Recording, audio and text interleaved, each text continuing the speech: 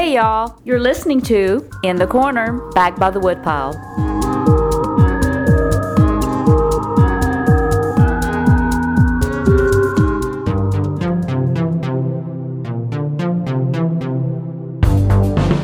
I'm Spun Counter Guy. Thanks for stopping by.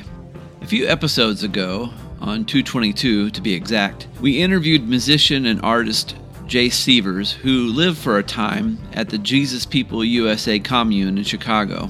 During the interview, we briefly referenced a documentary film about allegations of abuse at the commune titled No Place to Call Home. The filmmaker of that work, Jamie Prater, agreed to come back by the woodpile to talk about his own childhood at Japuza, his experience of abuse, the making of the film, the fallout of its release, and the current condition of his own faith. Now, you don't have to have seen the film or have heard the episode with Jay Sievers to comprehend the following interview, but it might help. No Place to Call Home is on YouTube if you want to have a look-see before moving on with this episode. So with that out of the way, let's begin.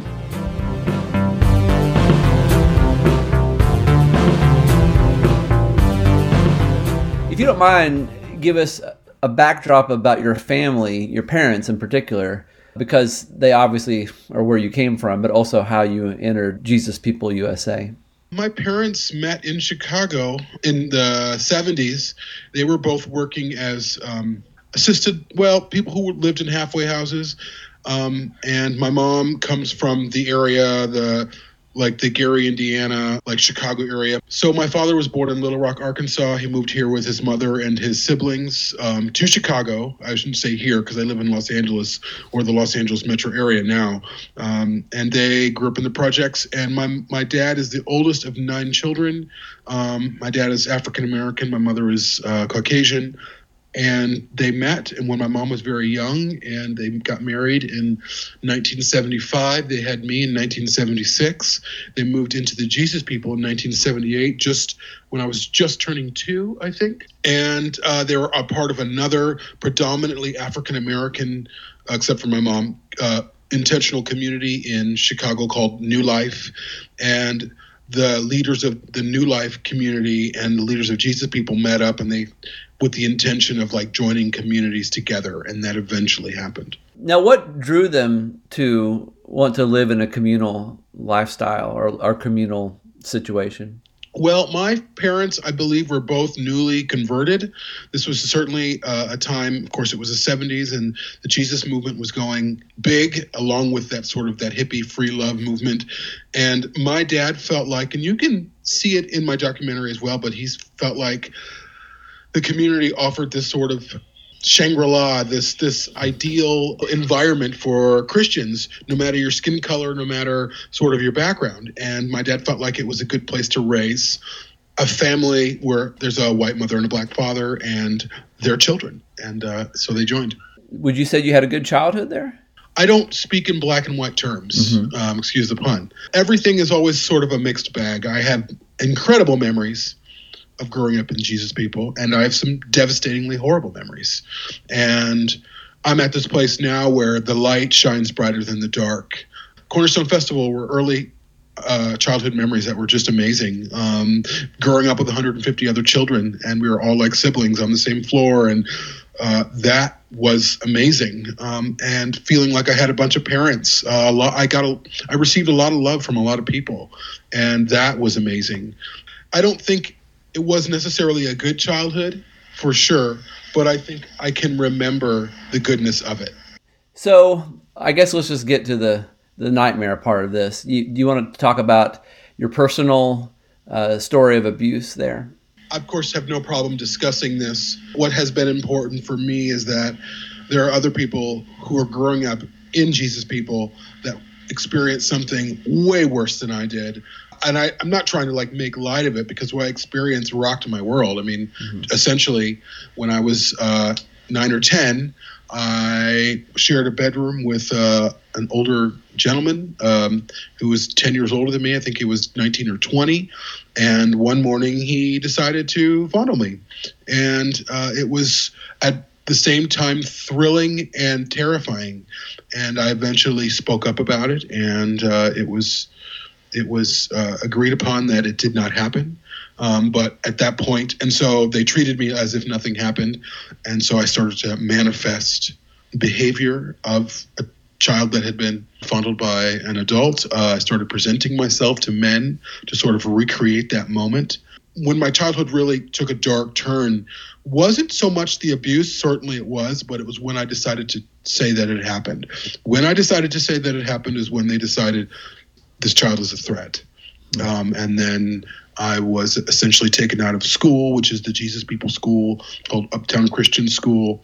And I was taken out of school for about 3.5 years. So because I didn't talk about my abuse until a few years after it had happened. And so they didn't take me out of school until I was going on 13. And I was in essentially a solitary confinement from 13 to 17, 13 and a half to 17. So 3.5 years.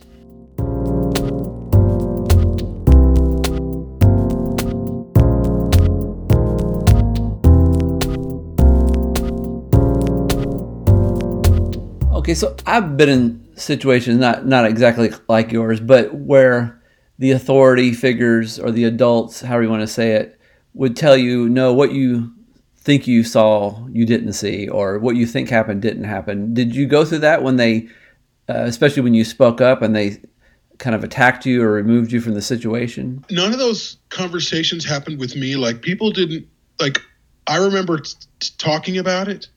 Well, I remember there's this one gentleman who was sort of a mentor of mine in the Jesus People, and I told him what had happened, and then he said, well, I need to go and I need to talk to somebody about this.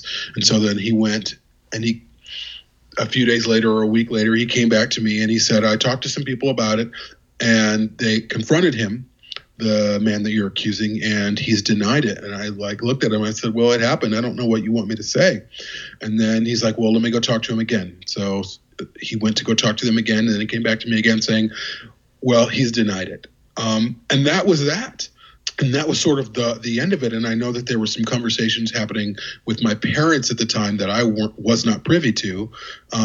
And it was essentially decided that maybe Jamie was making this up, or maybe Jamie was confused. Mm-hmm. Then there was, of course, the fallout of that, because my behavior changed. I was sexualized. I was sexualizing other children with, other boys my age. I was became very sexual person. Mm-hmm. I didn't realize I was being sexual. I was just mimicking behavior that I had experienced, but it became intense, and it raised alarms with other people.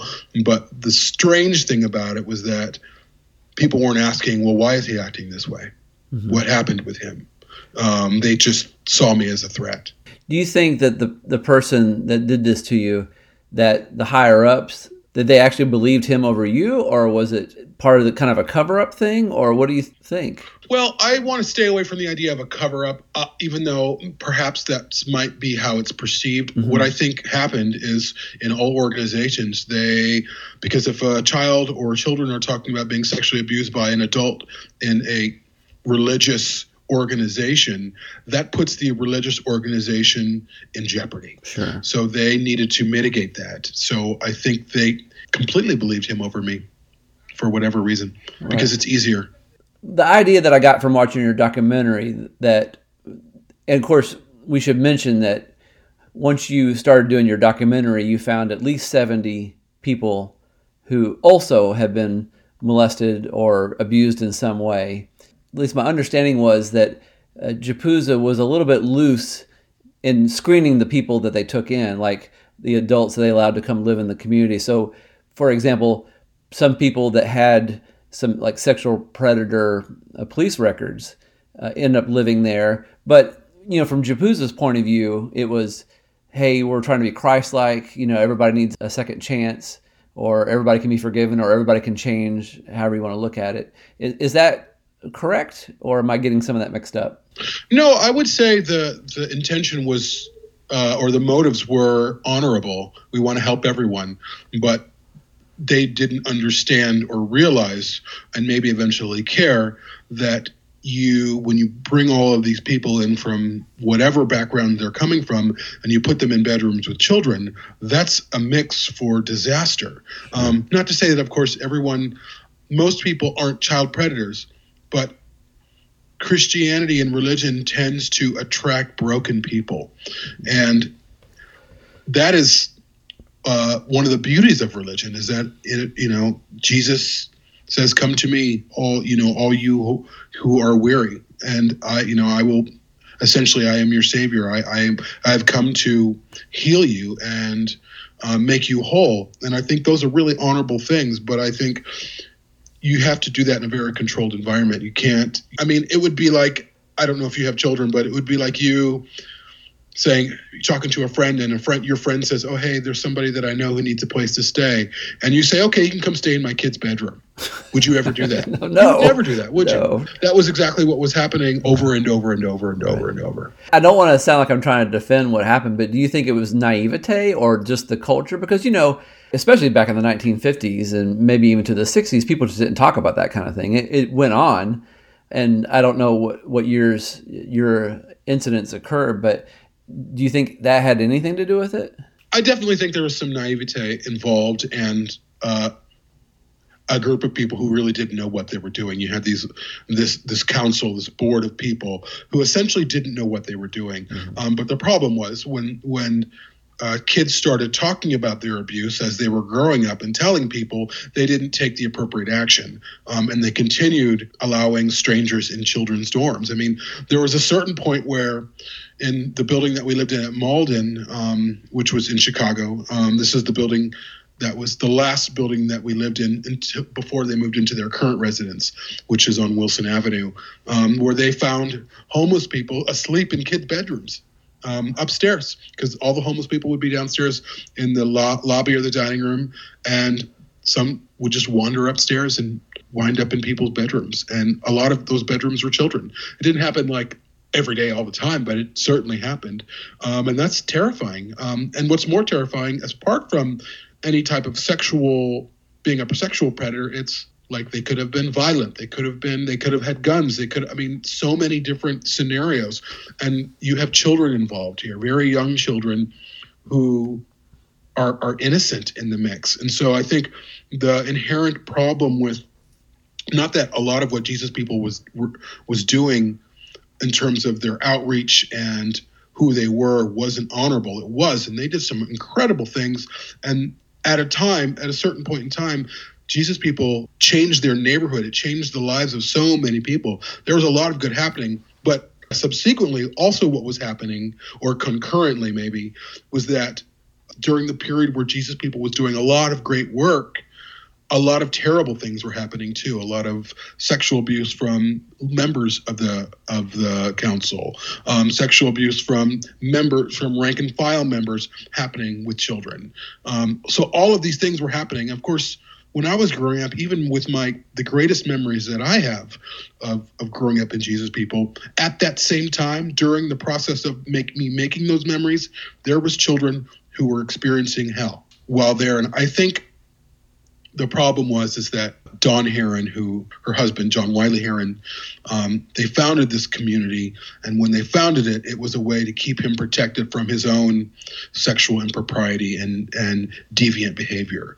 And he had been preying on women and minors, and going essentially from town to town, and his wife Dawn was covering up for him. So then they built this community, and I think at one point after they kicked John Wiley Heron out, the community started to become something else, and I think it had the potential to be something really great. And I think that there were moments and times of greatness. I think Cornerstone Festival was a great thing. I think the ministry to the homeless, the women's shelter.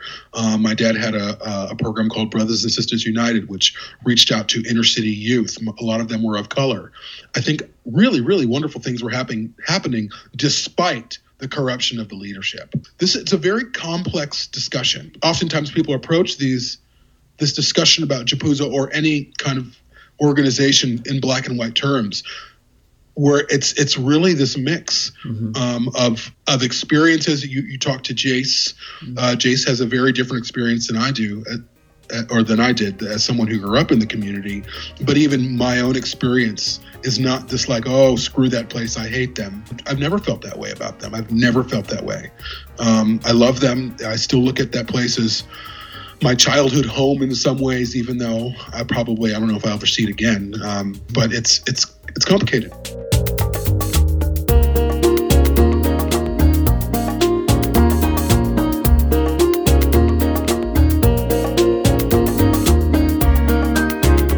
If you don't mind, just explain briefly how the power structure worked in the community, because I realize I probably am asking you questions as if listeners have already listened to Jay Seaver's interview. Sure. So Jesus People at its height, or because they still have leaders now, but it was founded by Dawn Heron and her husband John Wiley Heron. John Wiley Heron was eventually kicked out of the community. Dawn Heron's children, her son Johnny, her daughter Catherine, her daughter Wendy, their husbands Vic and Glenn, they all became a part of this council. And there were other people involved in that council as well. A gentleman named Neil Taylor, another guy named Steve Fullman, another guy named Danny Cadu, another guy named Tom Cameron. And so some of these people were there at the same time, some of them weren't. There was another guy there named Richard Murphy, who was also a part of the council. Some people would leave and some people would come and stay or leave and then come back. But that was sort of the general idea. At one point, there were 10 members of the council. And so the council was essentially the governing body of leadership over the community, which was about 500 people. A large portion of the council, or at one point, half of them are all related by blood or marriage. So Dawn and her children and their spouses most of them were on the council, or they ran the school, or they ran the money office, which is where you would go and request like money to buy shoes or things that you would need, et cetera, et cetera. And so this council of people, they made every decision: what room you would stay in, who you would marry, or the permission to marry who you might like, when you could be engaged, advising you on children, all of those things. So they were your landlord, they were your boss at work, they were your pastor, they were your children's teacher, and they were essentially also raising your children, because most of the time everything boiled down to, well, these are the rules that we have, and most parents would make their children follow along with whatever rules were coming down from the pastor's wife, who might be like Catherine Williams, who was the principal of the school. So that's sort of how it was set up. Mm-hmm. And also these same people had control of the money, they had control of the cars, they had control of the businesses, everything. So it might have been a plurality of leadership within Jesus People, but it was not they did not live equally with everybody else. Right. So it was nothing like the American founding where there was checks and balances put into place, or term limits, or something to anticipate that all humans could be corruptible at some point. Yeah, and they would say publicly, "Oh, we keep each other accountable," and they might think that they do, but the community itself could not keep them accountable. And if people started to speak up at a certain point in their history, they would be like, "You got to go." And that was another thing. That was another big, huge deal. Is they're your landlord, and if you didn't toe the line, you're out. And it happened to dozens and dozens and dozens of people. So then there was fear there. If you don't toe the line, if you don't fall in line with the group thought or with whatever, and they felt like you were causing a scene or you're causing other people to question things, they would decide that this couple or this person needs to go. Now, you probably would be able to talk to some people who would be like, well, I question things and nothing happened to me. And I'm sure that might be true, but that wasn't the general experience. Theologically, what was their background? I know that they were out of the hippie Jesus movement, that kind of thing, but was there a doctrine? And the reason why I asked that is I know, like, in a lot of churches, especially in the charismatic and Pentecostal churches, there's a big emphasis put on authority. And if someone has been granted that authority from God, and of course they may draw from St. Paul when he talked about in Romans, about earthly authority, and that earthly authority had to be obeyed, that, hey, I'm almost a mouthpiece of God at this point. Is that your perception, or do you know what was their justification? Well, certainly they did obviously come from, that free love hippie movement, but that was the Jesus movement was an offshoot of that. So it was like, yes, it's free love and Jesus loves you. But at the same time, it was very conservative, very pro-life, a very fundamentalist conservative version of Christianity. But in terms of implementation, it was very much like the pastors knew the will of God. We think God's saying this to you. We think God is saying this about, we think God is telling us that you need to do this. We think God is telling us that you should do this. And God spoke to me about you and so and so and so and so. And that's how they governed. And so you throw God into the mix, and what are people going to say? Especially a lot of people who have come from broken families, and they maybe don't have good relationships. So Jesus people becomes your family.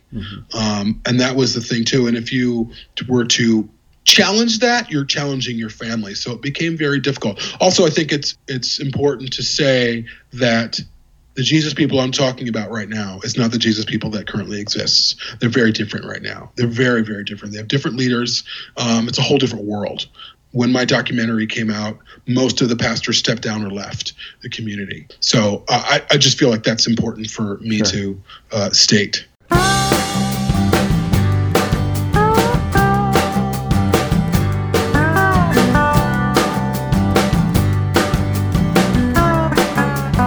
So it's my understanding when you started to do this documentary, your intention was not to talk about abuse, or it wasn't even on your mind, I guess. But so I'm curious, like, what was your original intention, and when did it change to become basically about the abuse? My original intention was to explore this crazy place that had some terrible memories, but some wonderful memories. Just explore, like, what was that? How did we grow up? What was that? And when I first started it was like 8 years after I had left Jesus People. And so I just got a camera. I remember, I just bought this camera, and I decided that I wanted to explore this life living in a commune and growing up with 150 kids, and what that was like for as many people as I could talk to. So that was my intention. That's the movie that I wanted to make. Then, of course, when I put together like a 2-hour black and white, really rough version, rough audio, rough everything, and I uploaded that to YouTube in a private link, and I let all of these people in this group devoted to my film watch to hear feedback. And when I heard feedback, everyone was like, Jamie, you need to get more footage, and you need to interview more people, essentially. And it was clear the story was telling me what it was going to be. And that's sort of what happens in documentary. You can set out to have a narrative or an idea of what you want to do, but oftentimes in those interviews, the story comes out. And the story came out, and it wasn't something that I wanted to do. I did it. I mean, like, there was a lot of momentum, and I did a Kickstarter, and I got a bunch of money, and I bought a bunch of equipment, and I was able to fly around the country and get a lot more interviews. I really wanted to romantically explore this like hippie upbringing that I had. That's because at that point, and still today, I have more love than I do anguish over my upbringing. I just have more forgiveness, and I can see light more than I can see dark. But that wasn't the story that I was supposed to tell. And that was very difficult for me. It was very, very difficult for me post-release to be surrounded by all that darkness of all those stories. So yeah, I didn't make the film that I wanted to make. I probably will never make that film because I don't think that film exists. I don't think that world exists. But obviously you loved your community, your extended family that you grew up with. And I assume that you had a lot of anguish over putting out the film because a lot of people would get hurt, or you maybe did you fear that it would hurt the organization to where it would collapse? Yes, that wasn't maybe so much of fear, but I felt like I love them so much that it's also still all of my youth is in that building that they live in right now. I mean, my bedroom was 317, I think, and that room still is there, and I would love to see it. And I realized that I was destroying any possibility that I would ever be able to see that place again. And that was difficult for me to do. But I also knew all these hippies who were big on social justice, who, rallied for pro-life, and they rallied for this cause and that cause, and they went out and they had marches. Those are the kids that they raised. So they raised us to look for justice, to look for truth, to find the truth. There was even Cornerstone magazine was one of the magazine that they released, and they had this whole big thing on raw truth. They were always about truth. that's who they raised me to be. And so I felt like, well, this is what I need to do. And it wasn't releasing it like, yeah, I'm trying to rat them out, or I just felt like this is the truth. And I'm not afraid of it. I wasn't afraid of it. But post-release, I suffered from like intense depression for over 2 years. I mean, intense depression. I had lost my home, my childhood home, and knowing that, essentially I excommunicated myself from them. And that was hard, and I regretted it for a while. I really did. I regretted making the film. When I started the film, I had this great job, and I had a partner at the time, and I was doing okay. And then by the time the film was done and out, I didn't have a job. I didn't have much money, and I'd lost everything. And I just really fell into a dark place for a long time. Did you lose everything because of the film, you're saying? No, I had to make decisions personally to get this film made. One of them was quitting my job at the time. I moved in with my parents. I gave up a lot for it. And for a while afterwards, I was very bitter at that. I was very bitter that I'd given up so much, and I felt like, well, what do I get out of all this? And it wasn't a monetary thing. I just felt like I was angry at God. I was like, why did I even do this? What was the point? And I was a part of a lawsuit. There was a lawsuit going on for a while. I had lawyers. They were suing the Jesus People and the Evangelical Covenant Church. I was deeply involved in all of that until my lawyers decided to drop me because they believed I couldn't be quiet.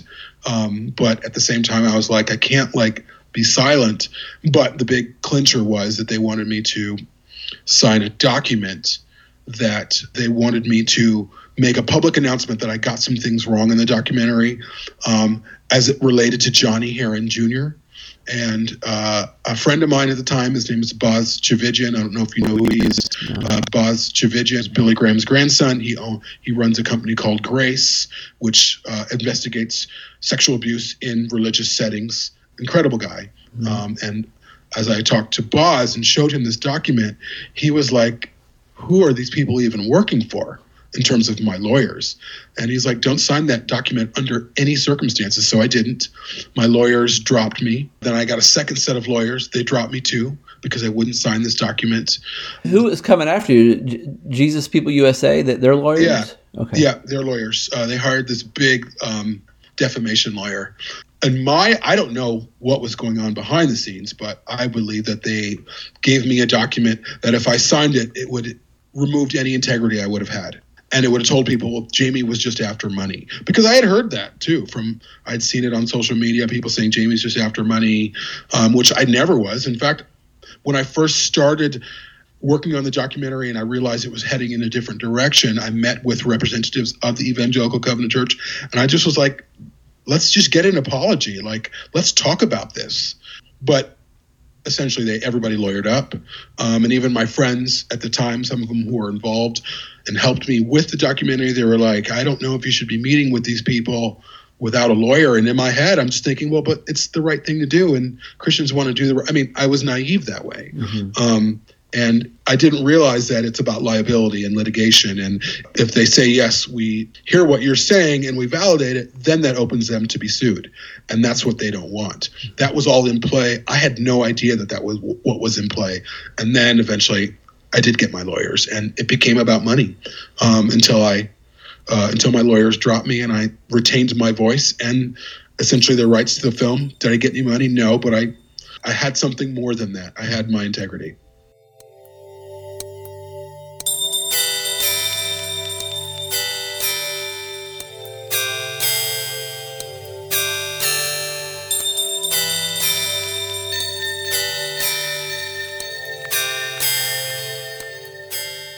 To reiterate something you had said earlier about the Cornerstone magazine and their kind of journalism, I almost called it yellow journalism, but that's kind of a negative term. But one of my listeners, after they heard the episode with Jay Sievers, they wrote me and reminded me that it was Cornerstone magazine that busted. It was a Christian comedian, Mike Warnke, I think his name was. Yeah, Mike Warnke. Yeah. Warnke, yeah. And he had made up this whole backstory for himself that he had been a Satanist or something. And it was Cornerstone magazine that brought the truth to light, which it was all fabricated, And so I can see if you had been raised that way to call a spade a spade, I mean, you were doing exactly how they raised you to do. Should have been patting you on the back, but... Well, and it's not to say that, everyone wants to know the truth unless it involves them. The truth costs people. The truth costs you something. It really does. Everyone loves to watch documentaries, and they love to, we're in a civil rights movement, the likes of which this country has never seen. People are out there protesting. Everybody loves the truth until it involves them. Oh, yeah. That's just how it goes. Yes, that's what Jesus people did. And you had people working in the magazine on teams, like they had sort of like a cult arm of the team, of the writing team, where they would investigate cults or people who would have accounts of being in a cult or whatever, like Lauren Stratford, I think that was another woman that they found out who was lying about most of her experiences or whatever. I don't know the ins and the outs of that story. But that's what part of what Jesus people's journalism was about, was finding the truth, exposing the truth. And I'm not saying that I did everything right. And that, it's a criticism, especially in the day of social media. Everyone's like, well, you shouldn't do it this way. You shouldn't do it that way. And I don't know if I did it all right. I just know that I had to do it. I was hesitant to post the initial interview with Jay Sievers because, again, I thought, like, what if this was me somehow? Or, because you could dig up something on me, probably, certainly, and how would I want it told? Or, it's something, obviously, we're all flawed and we all, are sinners. But how is a graceful way to confront it when it's gotten out of control and there's, power involved and victims are being swept under the rug? So I think you did the right thing. Hopefully one day someone will come thank you. Has anyone thanked you? Yes. I mean, a lot of the people involved who I interviewed, I've had thanks for sure.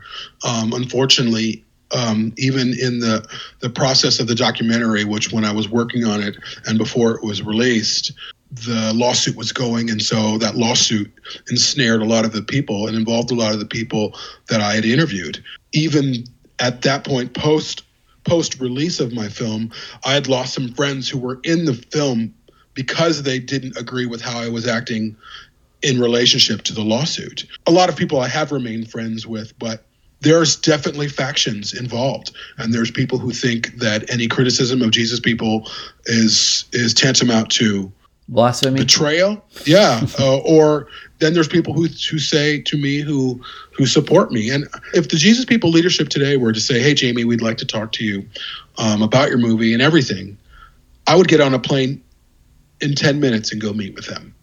Because I believe in reconciliation. I believe that's who Jesus was. I think that's who Christ's heart is reconciliation. But they're not interested in that. They've never been interested in that. They've never even formally, publicly validated any of this. It's all been silent. Well, that's what's very intriguing to me is the fact that you're still a Christian after all of this. You hear many stories of people just growing up where the church they go to, maybe someone's mean to them, or maybe people aren't that loving or something, and that sours them on religion in general, and they stray away. But in spite of everything that's happened to you, you still have faith. How do you explain that?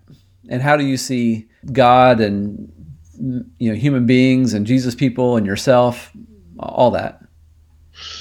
Well, my faith is complicated. I'm gay. It took me a long time to reconcile my love for God and that God was saying, "Hey, Jamie, I think you're okay," because I was raised to believe that those two things were mutually exclusive. I was raised very fundamentally, and the Bible and God was weaponized against me and everybody I grew up with. A lot of people that I know who I grew up with are not believers. They have fully rejected it, which I completely respect, and I would reject it too. And I think I've also rejected the form of Christianity that I grew up with. I've met Christ on my own terms.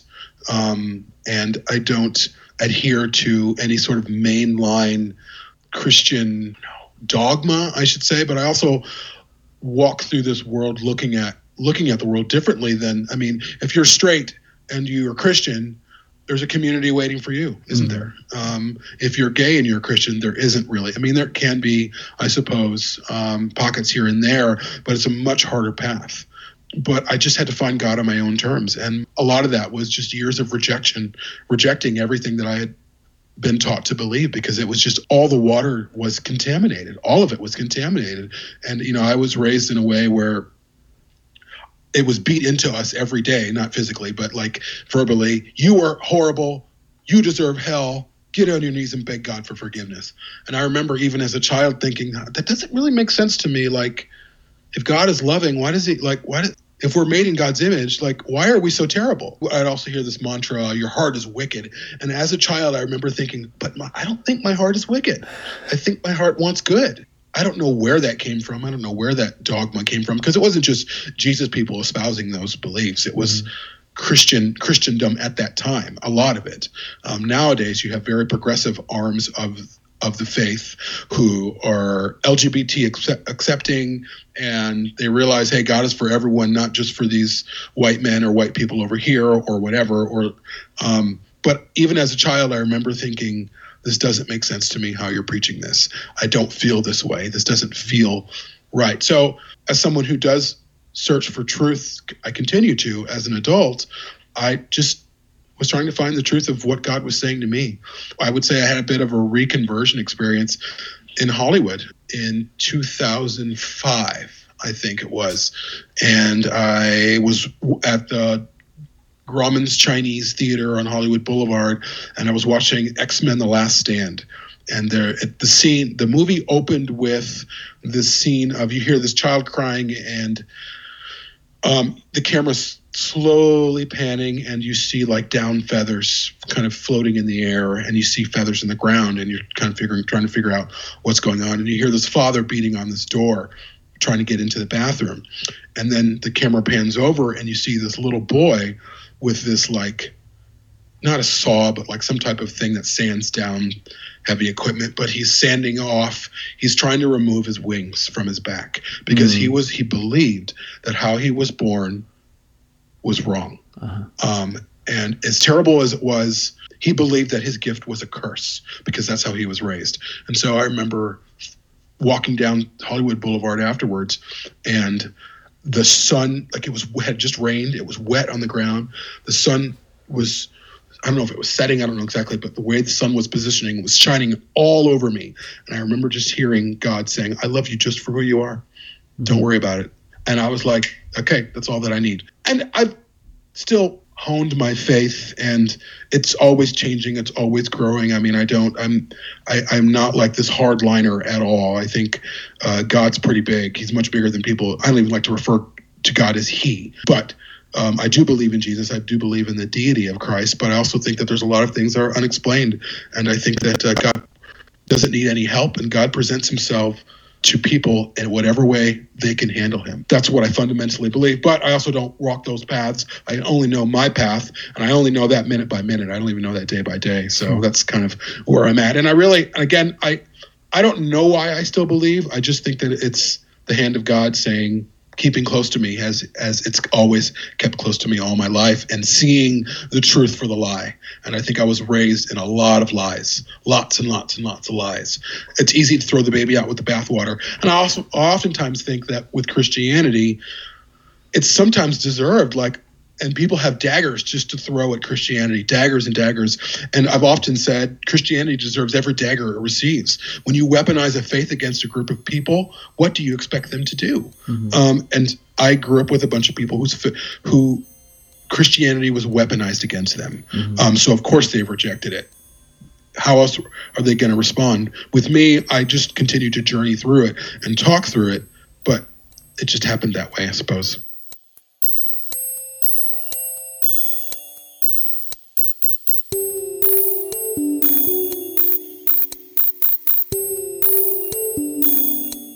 One of the more touching moments of your film is when you're interviewing your parents, and obviously they regret the bad stuff that happened at Jesus People USA. How is their faith today? My parents' faith is very strong. They're Christians. They go to a church. They attend the same church. My sister and them, they all go to the same church. Mm-hmm. I go to a church, but I don't really call it a church. It's like a home church, where we just kind of hang out and talk and have brunch. They certainly experience a very different form of Christianity than I do. The Christianity that they experience is one that I feel very wounded by. Mm-hmm. So I will not even go into a church. I can't handle that setting. I can't handle sitting in a seat while people are up on a stage performing. Mm-hmm. I just can't handle it, but they're okay with it, and that's all right. That's what they love. That's what speaks to them. So that's great. I don't judge them for it. And their faith is pretty strong. I mean, I'm close to my parents. They know what I go through. They know what I experience. They were there for me when I came out of the closet, as tough as it was for them. They're pretty awesome people. So back to Jesus People USA, as you've mentioned, they have never formally apologized, but it does appear like that it's a different place, like you said. So have they made structural changes to the organization so this kind of abuse doesn't happen again? Absolutely, I would say yes. They've been completely redesigned, and most of the leaders who were there are either not there now or they're not in position of leadership anymore.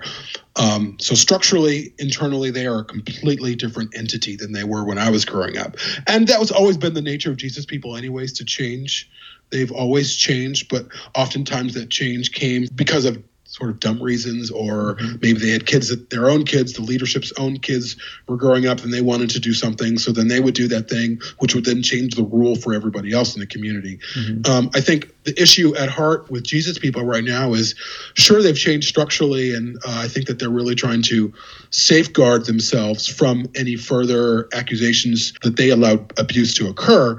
They've also never publicly accounted for or atoned for the sins of their past. Mm-hmm. And I don't care how much that they've changed, until they do that, until they can publicly do that, it's just window dressing. Mm-hmm. If you think about it that way, like if you say someone abused your child and you find out about it and your child tells you about it and you're anguished and you're upset, years go by, your child's grown up, but you hear about this person that did it and someone's telling you, oh, they've really changed, they've done this, they've gone to Africa, they've preached to whatever, all of these things. You are probably going to be like, well, that's great, but my kid is sitting here with no closure. I sent you an article to read, and I had a comment at the bottom of the article, and this woman is describing her experience with Jesus People. It's very interesting, and eventually she does get to a point where she talks about the abuse allegations, and I was hoping that you sort of pick up on what my ire in that is. Sure. She talked about it and she went over it, but then she completely blew it off. Right. Like, I'm not saying that, they're all lying about it, but I'm thinking, like, when I was reading it, I was like, how can you give them a pass on this? And the church at large has given Jesus People a pass on this because they've had a good experience, or because they haven't had an experience like mine or the many other people that grew up in this environment. And I'm telling you, if these were your children who had experienced this, it would be a very different story. And my issue with Christendom is, stop giving these people a pass. They do not deserve a pass. They don't deserve condemnation, but they deserve accountability. And people need to draw them into accountability and draw them into a place where they can say, yes, all of these kids who were a part of this documentary in other ways have talked about their stories. We've heard their stories. We hear them. We think, even if it's just some type of public acknowledgement that they've heard our pain, there's not even been like the smallest concession given. And I think that is, I hate this word because I have a complicated relationship with the idea of sin, or the word sin, but I would say that is immoral of them. The change begins in the heart, and everything else is window dressing. And if you don't have a heart change, and if that heart change doesn't include Christian reconciliation, you have not changed. Wouldn't it be great if one day they did apologize or recognize everything, and then showed your film on top of the two tables and the giant TV from the 80s? Because it's a great warning to people, which leads me to my next question is, if you were to start a Christian commune or a commune of any sort, how would you structure it so this kind of thing wouldn't happen again? Or would you even create a commune? Well, I certainly think that religion in communes, and religion involved in a space where people are actually living there is a dangerous thing. Mm-hmm. But I think probably what's more dangerous about that is leaders, giving leaders the control and then having everyone follow the lead, because everyone's fallible. Everyone makes mistakes. And when you make a mistake as a leader and you're in charge of a commune, those mistakes reverberate to everyone that decision affects. I do love the idea of communal living. I like to live with people. I enjoy it. I miss that portion of Jesus people, just the closeness, the bond. And I would live communally again. I just would never live communally in a religious setting, ever, ever, ever. I think it's just a cocktail for, well, I think God's saying this, or we think God's moving you on. And I don't know. And I think the quote, absolute power, you just couldn't give anyone the power. I think all of the members would have to have equal say as to what happens, when it happens, who it happens to. And that's also complicated. So I think I would rather maybe a community or a commune where people had their own homes and they lived in a neighborhood, or maybe on land where you've all agreed to co-op something or whatever. And obviously what you're hearing from me now is just the baggage of being terrorized by religion. And I also think, like, Jesus people espouse this idea that the way that they lived was the ideal way that Paul talked about in Acts, about like this Christian communal way of living, when in fact that probably wasn't the case. Paul was probably he's definitely speaking to certain people at a certain time in a certain place in human history and religious history. I don't think that there's any ideal way that Christians need to live. I think we just need to live in love. And if we're living in love, you're living the way you should be. Well, I mean, I think people forget historically that the early church were certain that Jesus was coming back in their lifetime. So maybe in a short time, absolute communal living can work. But obviously it didn't, because, they're not there anymore. Yeah. And I mean, Jesus people is still there. They're still on Wilson Avenue in uptown Chicago. They're still going strong. And I should mention this. I've recently seen photos of Jesus people and a lot of their young people out there marching Black Lives Matter with the protesters. Mm-hmm. And I made a comment on their Facebook page saying, oh, this is awesome. And I do think that it was awesome. But then I sort of rethought it. And I thought, you guys can go out and you can hold up signs saying Black Lives Matter. What about your own children's lives? Do they matter? Because you're not out validating that. You had all of these people saying all of these terrible things happened to you, but you could not validate that. But you can go out on the street and you can validate Black Lives Matter. And I just was like, how hypocritical of you to do this. And this is like, you have to walk the walk, not just, and I don't even know if they talk the talk, and I'm not trying to like poo-poo them for that, because I believe in Black Lives Matter. I believe that the civil rights movement that's going on right now is wholly important. This country is changing in ways it's never changed in its history. It's amazing. It's all light, I believe. But as it relates to Jesus people, they have some atoning to do, and they need to validate their own survivors of their own system. Even if that system has gone away and it's different, they still need to validate that. And if they were to call me or message me and say, Jamie, we want to meet with you, we want to talk with you, please come and see us, I'm there. Right. I'm there tomorrow. I'm there in like 10 minutes. Like, that is my heart, and I wish it was theirs too. I mean, what you're saying about acknowledging their past is exactly, to bring it to like racial terms, like if America claimed that they never were racist at some point in their history, or had slaves, or any number of injustices, I mean, yeah, that would be maddening and definitely immoral to sweep all that under the rug, which, again, like you're saying, Jesus people has done. It would go a long way to admit that and maybe let the healing begin, so to speak. Yeah, totally. And, I think we can find healing on our own. I don't need Jesus people to heal me. I don't need Jesus people to find healing. Jesus people needs to heal themselves. Right. And like you said, America is suffering from this great conversation that we've refused to have with ourselves over and over and over because we're too busy being entertained. Now you have a pandemic that shut everything down. You have a recession that's also shut everything down. People are at home, and you have a federal leader who is actually a reflection of who we've been, who is a reflection of the conversations that we're choosing not to have. And Jesus people has not had that conversation with themselves. And until that they can include survivors of the abuse and other ways. Even Jace, I heard it in his voice listening to that episode, which was fantastic, by the way. There's a lot of hurt and pain in him, and that's not to say that he hasn't found healing in his own way, but there is a divine call upon them to show the face of Jesus. Mm-hmm. You're going to call yourselves Jesus people, then be Jesus. Even if they don't agree, like, even say your child comes up to you and they say, and they're 25 and they're like, there's something heavy on their heart, and they say something that something's been bugging me, Dad. And, when I was 12, this thing happened. And you're like, oh my God, I didn't even know, but that wasn't my intent. It doesn't matter what your intent was. What matters is making it right in the moment, finding a place where you both can reconcile and love. And I think that is so important.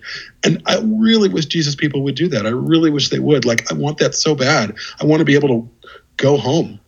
And my title for my documentary is called No Place to Call Home.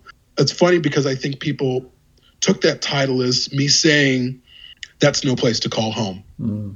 What I was actually intending with that title was, after leaving, not having Jesus people in my life, I have no place to call home now. As sort of like this wanderer outside of that collective that I was raised to live in and stay in, I don't have a place to call home. And I've always been looking for that home, and Jesus people has continued to occupy that. Despite all their darkness and all their light, they still occupy that place for me. And so my desire for them is to take up their end of the mantle or the rope and pull me back towards them in reconciliation, warts and all. Yeah. Well, I hope it happens. Me too. Yeah. Well, thank you again for your time, sir.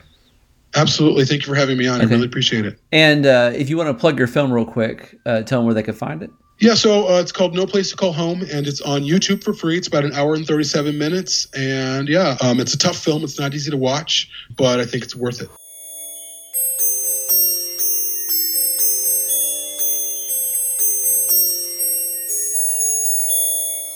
Again, that episode with Jace Sievers is In the Corner Back by the Woodpile, episode 222. And if you're still in a communal mood, you might check out episode 211, which was about one Christian's tragic experience in the giant commune that was Chairman Mao's Communist China. In the Corner Back by the Woodpile is produced by A Closet, a Pocket, and a Suitcase. You can listen to this podcast on iTunes, Stitcher, or podbean.com. If you'd like to send us some hate mail, you can email us at spuncounterguy@hotmail.com. See ya, and I wouldn't want to be ya.